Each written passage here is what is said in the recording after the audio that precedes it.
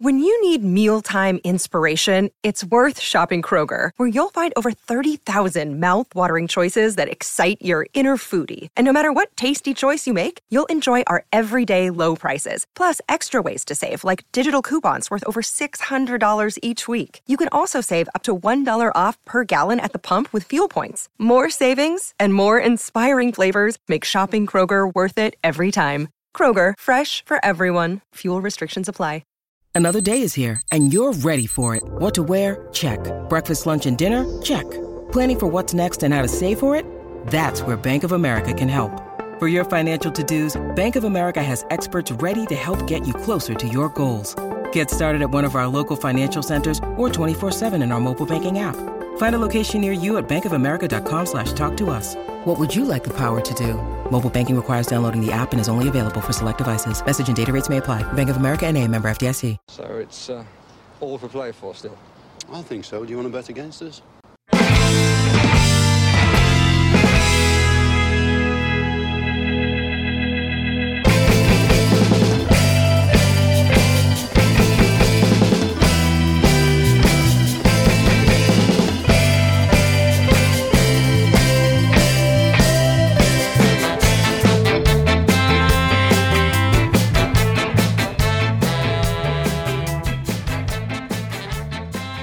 Hi villains, and welcome to For the Love of Paul McGrath podcast with your host Neil Dunnard, and as always I am joined by Paddy Kelly from the Munster Line Supporters Club, and today we're coming to you to chat about we've actually got someone unbelievably famous here. We've got an international television star with us. I should have called him, instead of being Munster Line Supporters Club Presidente, he's just an international silver screen star, and I'm sure you're gonna see him on billboards and everything.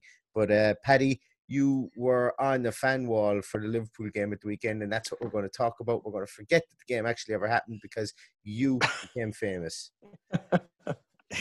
Well, I'm not sure if anybody saw me because I haven't watched it back myself. It was kind of a strange setup that myself and my son are sitting at the kitchen table with our big Munster flag behind us, Munster Lions flag. And you get a split screen. One is the match and the commentary, and the other one is the two of us sitting there. Unfortunately, you had to list Jim Beglin as well for the rest of the match, which was awful.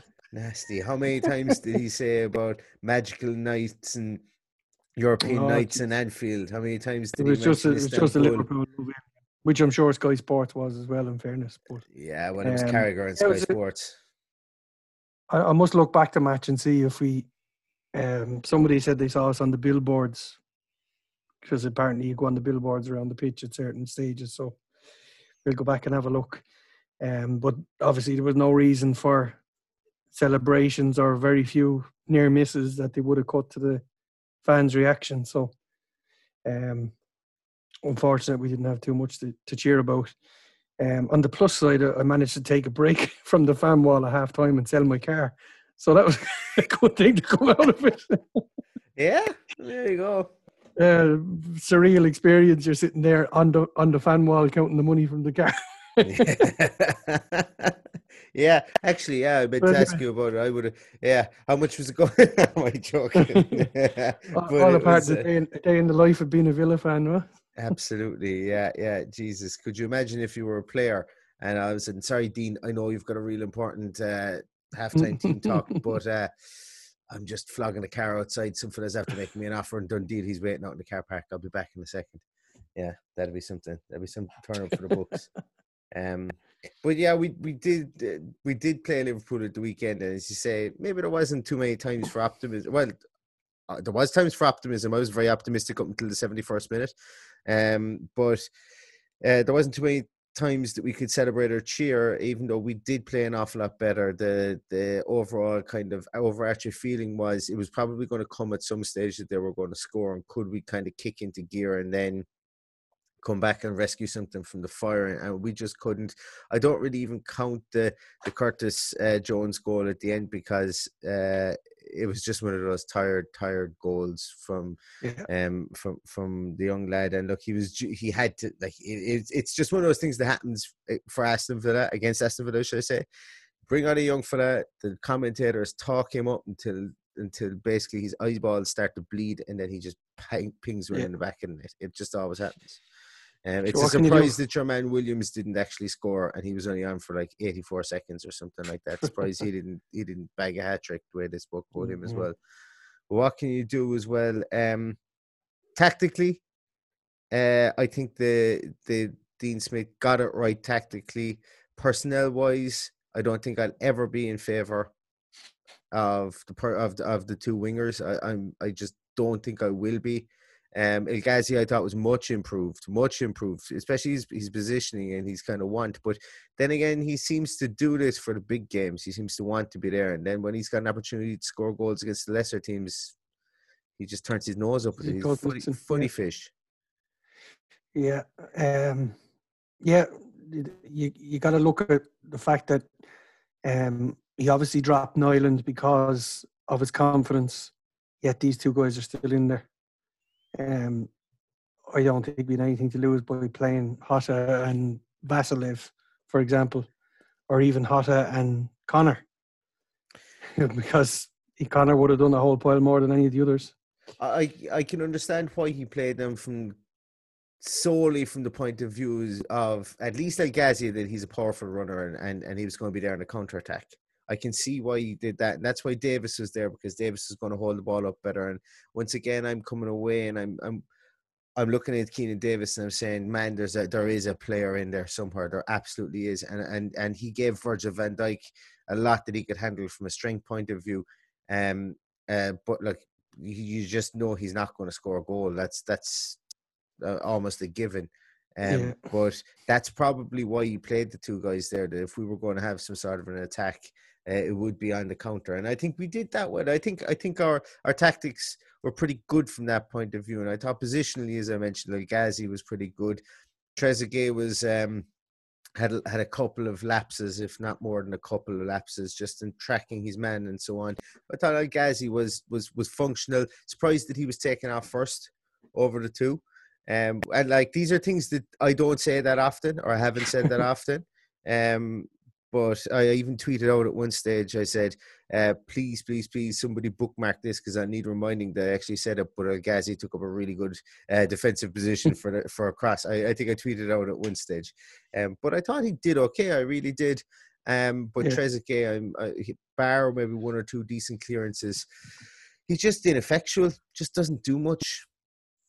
Can't get in the ball. Yeah. Like you mentioned, we did well up to 71 minutes. I'd say we did well up to 60 minutes, because those three substitutions really put us on the back foot. Yeah. And it's, again, there is absolutely no way in hell that Jurgen Klopp would have brought on three players at that stage of the game if he didn't have five to use. It's the most one-sided rule I've ever come across in my life. And it changed the whole perspective. Again. They were just, again, as it did against Chelsea, they were pedestrian up until then, while they were obviously the dominant team. They weren't getting out of second gear at that stage. And those three guys just, Firmino on his own, running around like a Duracell bunny, and Wijnaldum is just a class act as well. So I said to you there just before we actually turn on the podcast that the amount of passes that the highest number of passes that were made by an Aston Villa player was by Konsa, 42 passes. Jordan Henderson comes on and plays 41 passes. Yeah, in a half an hour. In 29 minutes, Yeah. Yeah, and that's this is what kind of gets me going about the whole. Well, Dean Smith's tactics were shit. Dean Smith should, he lost that game for us. You still see a lot of that out there, and I'm incredulous as to why that is thrown out. It's like, well, why didn't Dean Smith make his subs earlier? Because there was nothing broken. And then people talk about fresh legs. Like, realistically, are you, like, you bring on Henry Lansbury, Nakamba, do you make three substitutions like that? Bring on Lansbury, Nakamba, and Conor Horan, and bring off Douglas Luiz, John McGinn, and someone else. Like if you're to make like for like substitutions like they did, it just we don't have the bodies to do that. Have the bodies to do that. He's got to sit tight for the few minutes when they come on, see what way they change their lineup and change their impetus. and then he acts. But by that stage, we're gone 1-0 down. I wouldn't blame him for that. To be Absolutely honest, not. And that you're goal looking at that Mane scored, you can't, once again, think back to Christian Pulisic. You cannot legislate for a man kicking the ball in such a haphazard way as Mane did, going in off the crossbar. I don't give a shit who you are. That's twice that's happened. They are freak goals. That is not a good goal. It's a freak goal. The best part about that goal was Naby Keita's ball across the box was bloody excellent. And I tweeted out today about the True View, which I never knew about before, but it's fantastic. It gives a view as he passed the ball of what he could see. And to be honest with you, El Ghazi was in decent position. The guy Courtney House had probably stepped too far in front of Firmino. It did drag Mings over. Yes, Neil Taylor was behind Mane, but the distance the ball had to travel through that amount of people, it was through the eye of a needle stuff. It really was. I don't really blame Taylor. I don't really blame Mings. I just think it was a fabulous ball. But then Mane just swings a hoof at it and it goes in off the crossbar, and you're going, my God, if that happens at Villa, it's like what is it, Ronnie Rosenthal all over again. It hits the crossbar. Yeah, we can't buy that yards. Look. Not at all. Liverpool, no way. It's the underside of the bar and goes in. Trezeguet had a chance like Pulisic last week. Yeah, it goes high and wide. If we'd have had that chance, it would have hit the bar and came back out. And absolutely. That's just the way it is when you're at the bottom. You need to create your own luck. We're just gonna have to create our own work with hard work. I disagree with what you said about Neil Taylor. As a former left back myself, I think he was caught out for both goals. I thought he was just too flat-footed. I can see. I'm being harsh. I know I'm being harsh. But would Target have done any different? Maybe not. I normally would be down on Taylor for something like that, but where Mane came from, he came straight through the middle. He came literally. He just ghosted his. So he picked up the ball on the halfway line and he played it out to the left, and it worked its way down the left, and he just basically ghosted his way into the box from a central position. So that's why I'm kind of more on the side of why is Mings getting so tight to Courtney House and leaving that big open space? Maybe Taylor should be in a small bit further, but how far in does he come? Does he tuck in? And for me, Tyrone Mings was kind of caught thinking that the ball was going to go in front. I just thought that Taylor could see the danger and he didn't act. Yeah. And obviously Mings is back to it, so he didn't see it. Much and all as they're probably both equally to blame that they got to know. And we're probably letting Douglas Luiz away with murder there as well, because he's standing on the D of the box when Mane picks up the ball, and I know that he probably wasn't supposed to track Mane.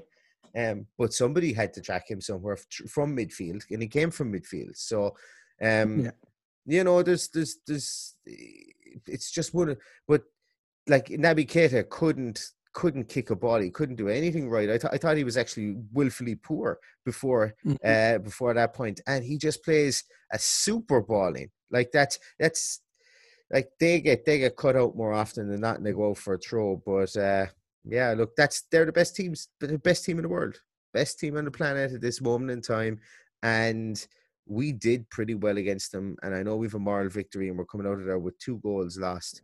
But yeah, well, unfortunately, moral victory is no good to us now. It's not. We probably had a moral victory in December or November or whatever it was when we were 1-0 up on 90 minutes against them.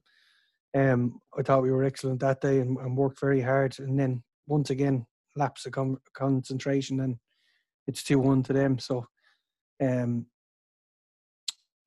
there's very little comfort we can take out of this game, other than we contained them for 60 minutes and then they ran riot once they brought on the 3 fresh legs on the hour. For us, we can't compete off the bench with what Liverpool, Chelsea, Man United, who else have we got? Arsenal, maybe to a lesser extent. We'll be on a par with the other teams we got left to play. But it does change a game. I think it's a ridiculous rule. There was very little thought put into it. I don't know whether it was objected against by teams at our end of the table. I'm sure it was. When you see teams putting out benches that aren't full, you know that there's an issue there to be addressed. But But look, we're in the middle of a pandemic. What can you say? They wanted football back, but it's at the detriment of us because we can't compete with that. Yeah. As you said, my dog doesn't agree with it either. He's the same. He hates that five sub rule as much as we do. But you know what? Do you know what he hates even more than that 5 sub rule? Is Graham Souness. What a spanner of a man. Like, literally, talk about out of touch. Talk about hanging around with Eamon Dunphy too long in RTE and just basically what he did was insert flair player here, call him shit and say he'd love to mark him. Dunphy, you look back at Dunphy 10 years ago, he was doing that about Ronaldo. He called Ronaldo a foot, said he would never amount to anything as a player, and just basically was being controversial for the sake of it. And Souness is a moody old bollocks, is what he is. He's no clue, just out of touch, failed manager. He can go fuck off as far as I'm concerned. No, job done. Don't sit in the fence there, Neil, will you? Oh, well, he's a failed manager. He's not a master tactician. This is the guy who demolished that great Liverpool team, and a guy that, what was your man's name? Ali Dye, that he brought on for Southampton, who was George Weah's cousin. So allegedly, yeah, he's one to talk about tactics and how people are lined up and what players are doing. He's a bloody disgrace. Him and Roy Keane, failed managers, failed assistant managers, no clue tactically about the game, and there they are sitting up there taking a nice fat paycheck off Sky Sports to talk a load of drivel just to upset the likes of me and you, because that's all it was, and that's all he wanted, I'm sure. And I loved how Jack Grealish came back and said, "Hey, can't please anyone." And do you know what? I'm absolutely astounded that someone like the Daily Mail didn't say Grealish bites back at Souness, blah blah blah blah blah. And essentially, he couldn't have said anything more passive, But that's the world we live in. If you're an absolute crooked, cranky prick, you're going to be lauded by certain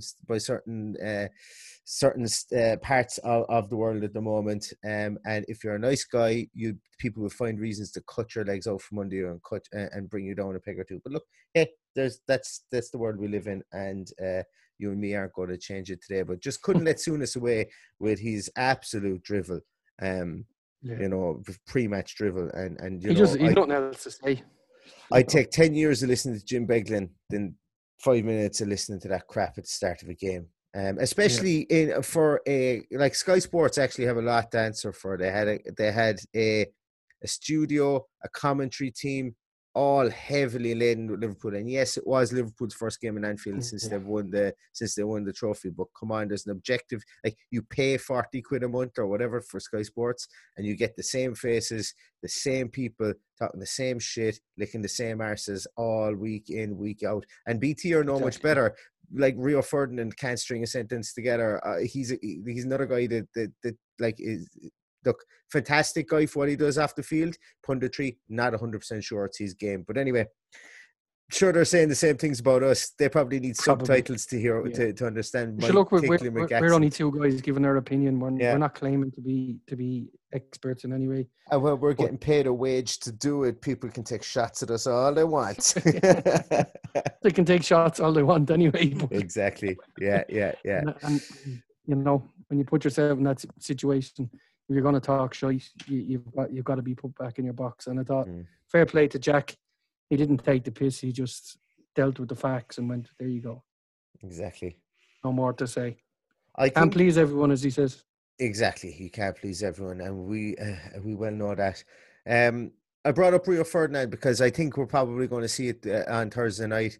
Maybe Roy Keane, maybe Rio Ferdinand. I don't even know why. Is it on BT or is it on Sky?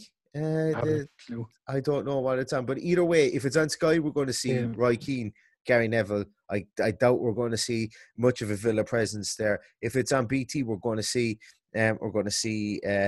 Rio Ferdinand, and we're going to have the same crack again. United are in a good run of form, and we're going to transition over towards a preview of that game. They're in a good run of form. They've won 5-2 against probably the worst team on show in the Premier League at the moment in Brighton, but a team that took 6 points off us earlier on in the year. Positives from that are the fact that Brighton scored 2 goals. Bournemouth scored 2 goals. But negatives, that Man United look like they're clicking. Bruno Fernandes, Pogba, Mason Greenwood, Rashford, Martial, Matic, they all look like they're clicking at the moment, and they seem to be able to rotate in their fullbacks and still get a tune out of that team. And fair play to Ole, he seems to have taken of all the teams, he seems to have done the most work and the best work in the 100-day layoff. But it's coming thick and fast on Thursday, and we're depending on what happens tomorrow night between Watford and Norwich, we could be very much under the cosh. Yeah. I can't wait to get Thursday out of the way now at this stage. That's the way I feel about it. For the simple reason of, like, the year I left school was the last time we beat Man U at Villa Park. So was I alive? Do you remember the great? You were alive, yeah. Thanks very much. You were 10. So 1990, 1994, wasn't it? 95. You never won anything with kids. That's the one. And that's the last time we beat them at Villa Park in the Premier League. So it's been a long, long wait. We've had a couple. Remember Makeda breaking our hearts? Yeah. It's I can't see us getting anything out of it. As much as I want to be positive, this is the best Man U I've seen play in years. Had my doubts about a lot of them. But then again, they're there to be got at. When Bournemouth are scoring 2 goals, there's a soft centre there. The goal that they conceded escapes me. Was it Stanislas got in along the end line? Yeah. Took it through Maguire's legs and then beat De Gea at the near post. So, like, I mean, I'd be shooting on sight because his confidence is probably the lowest of anyone on the pitch. But they can be got at, but I'm not holding out much hope on this one. And I don't mean to be negative. I just can't see where the goals are going to come from. We will beat Man United. I have no basis on the fact, but if we're 13-1 like we were against Liverpool, you can be goddamn sure I'm going to put a tenner on it every single time, because I'm going to be right at one stage, and surely we're going to beat a team. We're going to win 1 in 13. And I know that there's people probably screaming at their whatever device they're using to watch to listen to this on. They're saying that we'll probably, because the air of between the fans out there is despondence at the moment, which I can't understand. Actually, I'm going to go on a bit of a tangent, as is my way. It's my podcast. I'm allowed to do it. I'm going to come out and say it. I've said it on Twitter a couple of times over the last week. The fucking self-loathing and hating, almost downright hating of people and of people within the club and the club itself when things aren't going right, blows my fucking mind. And the reason it does is because realistically, I'm going to wake up in the morning if Villa get relegated. Yes, I will be unbelievable. I'll be in bad form. I'll be like a thorn afterwards. No one will want to be around me. That's because that's the nature of fandom. But I can guarantee you when September rolls around again, I will be absolutely buzzing regardless of what league we're in. And I'm going to say it, it doesn't really matter at the greater scale of things. We could be like Bury. We could be a gone club, a forgotten about club, a historic club that was just wound up because of money. But as long as Aston Villa is there in the morning for us to celebrate, us to follow, whether it's in League 2, League 1, Championship, LDV vans, bring back whatever, if they move over here and playing the League of Ireland, it doesn't matter. That's the big thing, Aston Villa. The bonus is being in the Premier League, because realistically, when you look at it, whether we finish 17th or not, we're not going to be playing in Europe anytime soon unless we win a cup until we build. So let's build correctly and let's be ready for the ups and downs. But anyway, that's beyond. I just had to get it off my chest. No, you are right, of course. There's not enough in 240 characters to get that off my chest on Twitter. Some of the stuff is beyond belief. You just shake your head and go, what is wrong with people? People I know who are ordinarily really good guys, they just lost the plot. You know, if you're pissed off after a match, chances are that's not the time you should be posting it on social media, you know. Put down the phone and enjoy the rest of the evening. I know I've done it myself in the past but you've got to learn that that's not the time to be dropping the bombs and calling out players, and you know. And where do bringing their people get off? wives into it and stuff. Ridiculous stuff. Like, Yeah, and the whole, like, Jack Grealish's head is turned. Like, that was, I don't even know where to begin with that one. that's a lot of shite as well. I had a conversation yesterday with a guy, and I said to him, I said, with the exception of Bruno Fernandes and Kevin De Bruyne, they're the only two players I can put my hand in my heart and say has come back stronger since lockdown. Yeah. We're technically still in pre-season. We would be still in pre-season if we were having a restart. You know, these would be pre-season matches. We'd have had 6-7 weeks of training and friendly games before we played a game. It's hard just to turn on again. Yeah. Regardless of what anyone says. I've seen loads of people over the years come back for pre-season training and thinking, Jesus, what the fuck has this fella been doing for 6 weeks? He can't even put one foot in front of the other. So I'm not making excuses, but I honestly, other than Bruno Fernandes has been outstanding, and he's really driven on Man United, as has Kevin De Bruyne. He's been absolutely unbelievable and unplayable. But you can't expect everybody to do it. It's just not going to be the way. There's players that have gone missing since lockdown that, you know, would rather be on holidays than where they are, and, you know, contracts are running out and stuff like that. So we're doing all right. We're nearly there. I just want to get Thursday out of the way. If we get something out of it, it's a bonus. I think we really got to look forward to Sunday, because for me, that's when we're going to see whether we're good enough to get out of this. And the only way we're going to be good enough to get out of this is by beating Palace, beating Everton, getting something out of Arsenal, and beating West Ham. We don't have to win them all. I think 2 wins might be enough. But we're going to have to pick up wins from Sunday onwards. I'm not you've already sensed I'm not optimistic, but that's just, what are we looking at now? 25 years of hurt, not winning against Man U at Villa Park. So I just can't see with what we have, barring Fernandes, Rashford, Greenwood, and Martial, maybe getting a food bug or a food poisoning before then. I can't see how we're going to contain them.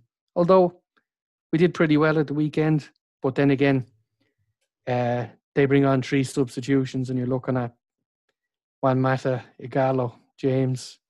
You know, that's going to change a game as well. Absolutely. If they happen to be stale on the day, as Liverpool were, bring on 3 fresh legs and change the game, and still have the luxury of having 2 subs sitting there waiting to come on if anything happens late in the game. Like, but what way do you set up, do you think?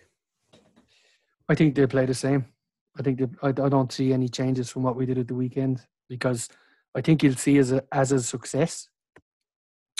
You know, Which it was. As much as losing 2-0 to Liverpool can be a success, we didn't play particularly bad. We created opportunities. I honestly can't see any changes. There are changes I'd like to make, obviously. I just don't see where goals are going to come from. And because I don't see where goals are going to come from, I'd have Connor in there. I'd probably have Samata in there. So whose expense that's going to be, probably take out the 2 wingers, put Connor where Jack is, and put Jack out on the left, and see what we can get out of this. It's going to be a strange one. So interesting, you know, because I agree. And I agree with taking out the 2 wingers, not because I'm vindictive, but I think we play more or less the same setup. But this is where we go between wide midfielders and wingers. And I think Jota gets a run. I don't think that if James doesn't start, I don't think that from a pace point of view he would absolutely be burnt by any of them. I think we might even see somebody like Mohamedi or Gilbert come in there at right wing, maybe instead of Jota. But I think Connor will start at the left, and I think Jack plays through the centre again. I'm okay with Keenan Davis playing up front, but I think that you just don't know where the goals are coming from. You really don't. You really, really don't have a clue where the goals are coming from in this game. And I would be happy if we shut up shop, playing at Villa Park, got to draw and make sure that we stay, regardless of what happens, we stay within one win of Watford. Yeah. Well, I think tomorrow's results are going to dictate completely what he does on Thursday. Yeah, I think he'll have to. If you look at Watford, if they get a win tomorrow, he's going to have to go for it on Thursday, whether he likes it or not. Just what you going back to what you said there, if Gilbert is fit, he could possibly bomb out Neil Taylor and move Courtney Hawes to left back, which he has done many times in the past. I think Courtney Hawes has been that would be my other change. Yeah, I think he's been a success since the restart. I think he's been the more assured defender than Tyrone Mings. Well, he has. Yeah. That's look. He's Courtney Hawes has. I like, if you were to ask me which one of them was knocking at the door for England, it like since the restart, it's much of a muchness for me. Look, I do prefer Tyrone Mings. I'm not here just saying that not here hating on Tyrone Mings, but look, his positional sense has been poor-ish since we've returned, but people just like to anoint him, and they like to shit on Courtney Hawes because that's what was done before the restart. But you got to see everything objectively, just like Douglas Luiz.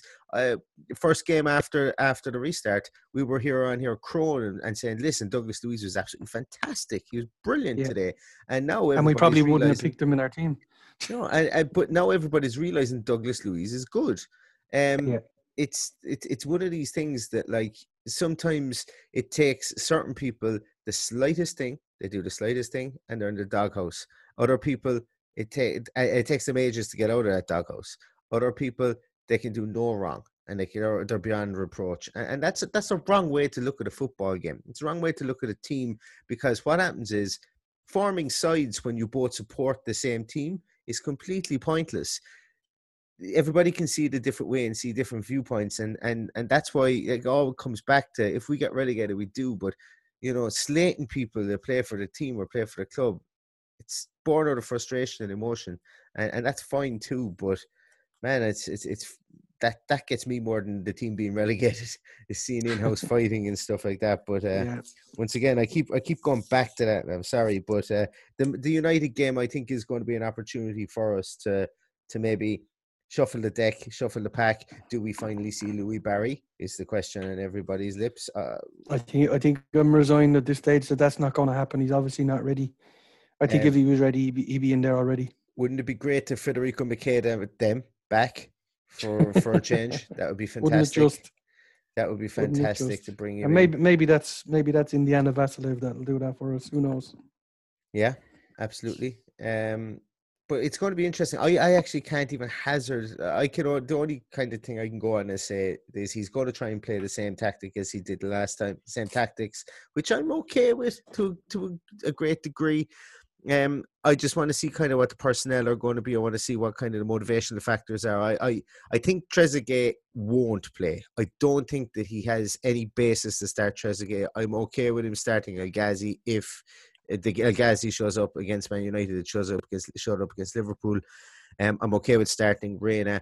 I think the big thing they need to do with this team, and you've seen it with both Lindelof and Harry Maguire. Harry Maguire hasn't had a very good couple of weeks. He's been pretty poor, and you know how much I like to play a ball in between the down the kind of the channel between the fullback. And the centre half. And I think this is where we're going to catch Harry Maguire. Jack running at him in that form that we had from the centre, getting him twisted and turned. But we're going to need a confident striker that can move in between the shoulders. The Samata that played against Spurs before the lockdown hasn't showed up again. And he was absolutely imperious that day. He was brilliant. And I know we lost, but he ran in and around players. He was doing figure of eights in and amongst the centre halves. They didn't know what angle he was attacking from, where he was coming from. He hasn't had the opportunity to do that so far. Well, he has had the opportunity, he just hasn't done it. And I'm ready to see that again. And that is our only real hope. Sliding the ball in there. Liverpool are masters at this as well. You notice that some players like Salah, and they have him there, and if somebody is bringing the ball up to the box and they can't go wide, you'll often notice that they'll play this little weighted pass to within maybe about 2 yards of the touchline, of the end line.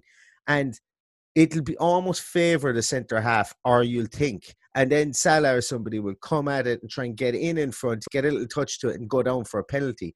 Villa have no cuteness like that. We never have. We've never been a team that's been that way inclined. See Salah's ridiculous dive?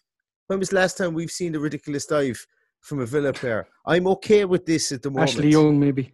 Yes, I'm okay with players walking the ball around inside in the box and hitting the floor like a ton of bricks to get a penalty, because we're going to need a penalty at the weekend or something like that, or on Thursday night to get a win. We're going to need a penalty somewhere. Little things like that. Like Jack can play that lovely weighted ball, but what happens is when we're playing that lovely weighted ball, we're playing it outside the box because usually it's the target, or it's actually just usually it's target, because it's never on the right hand side that we play that ball. But True. If we've someone like Samata that can maybe nick in front of a centre half, get a small bit of contact and go down and win a penalty, we're not even playing like that in the final third. And Liverpool gave an exhibition of it because they did it 3 or 4 times. They played a ball. The goalkeeper was never coming out for it. It was up to the centre half to turn around and try and clear it from maybe 2 yards out from the end line within the box. And you could see that whether it was Mane, whether it was Origi, whether it was Salah, they were making a beeline to try and just get in around that centre half to try and get in front of him and go down. And there's no goal can be scored from that situation, but penalties are given, and Liverpool have gotten their fair share of them. Little cuteness like that. Yeah. Well, we need to get anything out of this. We're going to need to score. So there's no doubting that there's a lot of firepower there that we have to deal with, like those 4: Greenwood, Fernandes, Rashford, Martial, all scored the weekend. It's just going to, like Pogba and Matic have been outstanding as well. It's not just Bruno Fernandes, but we stopped Bruno Fernandes, we stopped the ball going through to the others, from that angle. So I'd imagine that's probably a job for, who knows, maybe you could put Nakamba in then to do that job. You just don't know. So realistically speaking, if you're going starting a striker is proving pretty useless for us at the moment. Play Jack in the false 9, bring in another defensive midfielder. Hey, stifle them and hope for 0-0 or catch them on the break. As Dean Smith said, what's the goal? What's the game plan? To concede none and score 1. That's football, everyone. That's football. Yeah. It's going to be a tough one on Thursday, and then obviously we're going to have Sunday again then against Palace. Crystal Palace. Yeah, which is one that much going to be looking forward to. Against Palace. That's going to be our miracle. Well, depending on what happens Thursday, I think we're looking at the Crystal Palace game and it's every going to be our game. Subsequent game after that being the most important game we ever played. That's the long and the short of it. We've got to get the points from somewhere, and that you got Palace and Everton, nothing to play for.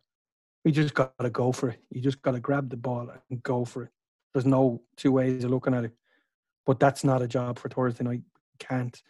There's too much at stake from Man United. They're still in a chance of Champions League football, so we can't take the game to them, but they'll take it to us without a shadow of a doubt. So we just gotta hope that we can contain them, maybe hit them on the break. But as I said many times, I can't see it happening. Here's to a draw against Manchester United. Get out of there, live to fight another day. Snap your hands off for a draw. Live to fight another day. We got to look at these. We're in the middle of 2 fixtures here that we weren't expecting to get anything out of. Yeah. So if we get a point at this one, I'd be happy. Obviously, I'd love a win because these fuckers have annoyed me for the last 25 years. You said it. Since the world thinks football began, I suppose. Yeah, 92 when football began. But look, I'm still optimistic. I still think we can get out of the quagmire that's here. But to be honest with you, whatever about Thursday night, Tuesday night, Watford and Norwich is It's a big I'm game. going to be glued to. And And a anything. result, anytime a result for Norwich brings them back into the equation as well. So it's a huge They just game. have to play too many people around them, I think. I think for Norwich. And hey, he isn't even starting Todd Cantwell. You know, who's but he obviously think he best had, player. and he scored a great goal, didn't he? Was it the weekend or the week before? Jeez, there's that many games now. I've lost track. Yeah. He scored it's a good Man U, was it? Could have been. Was that the FA Cup game? FA It was Cup, the yeah, FA it Cup was. game. He scored a smashing goal.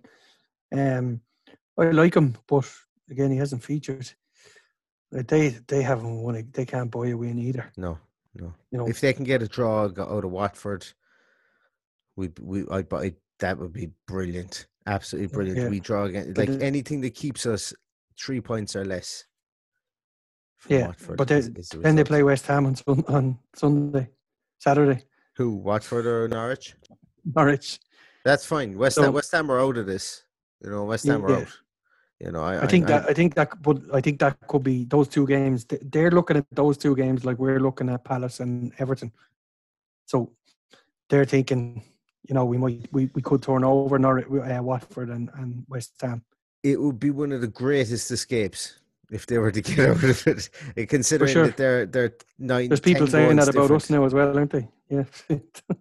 We're 1 point that like yeah. Once you're still in touching distance, I think once you get 2 games out of touching distance, then you're in trouble.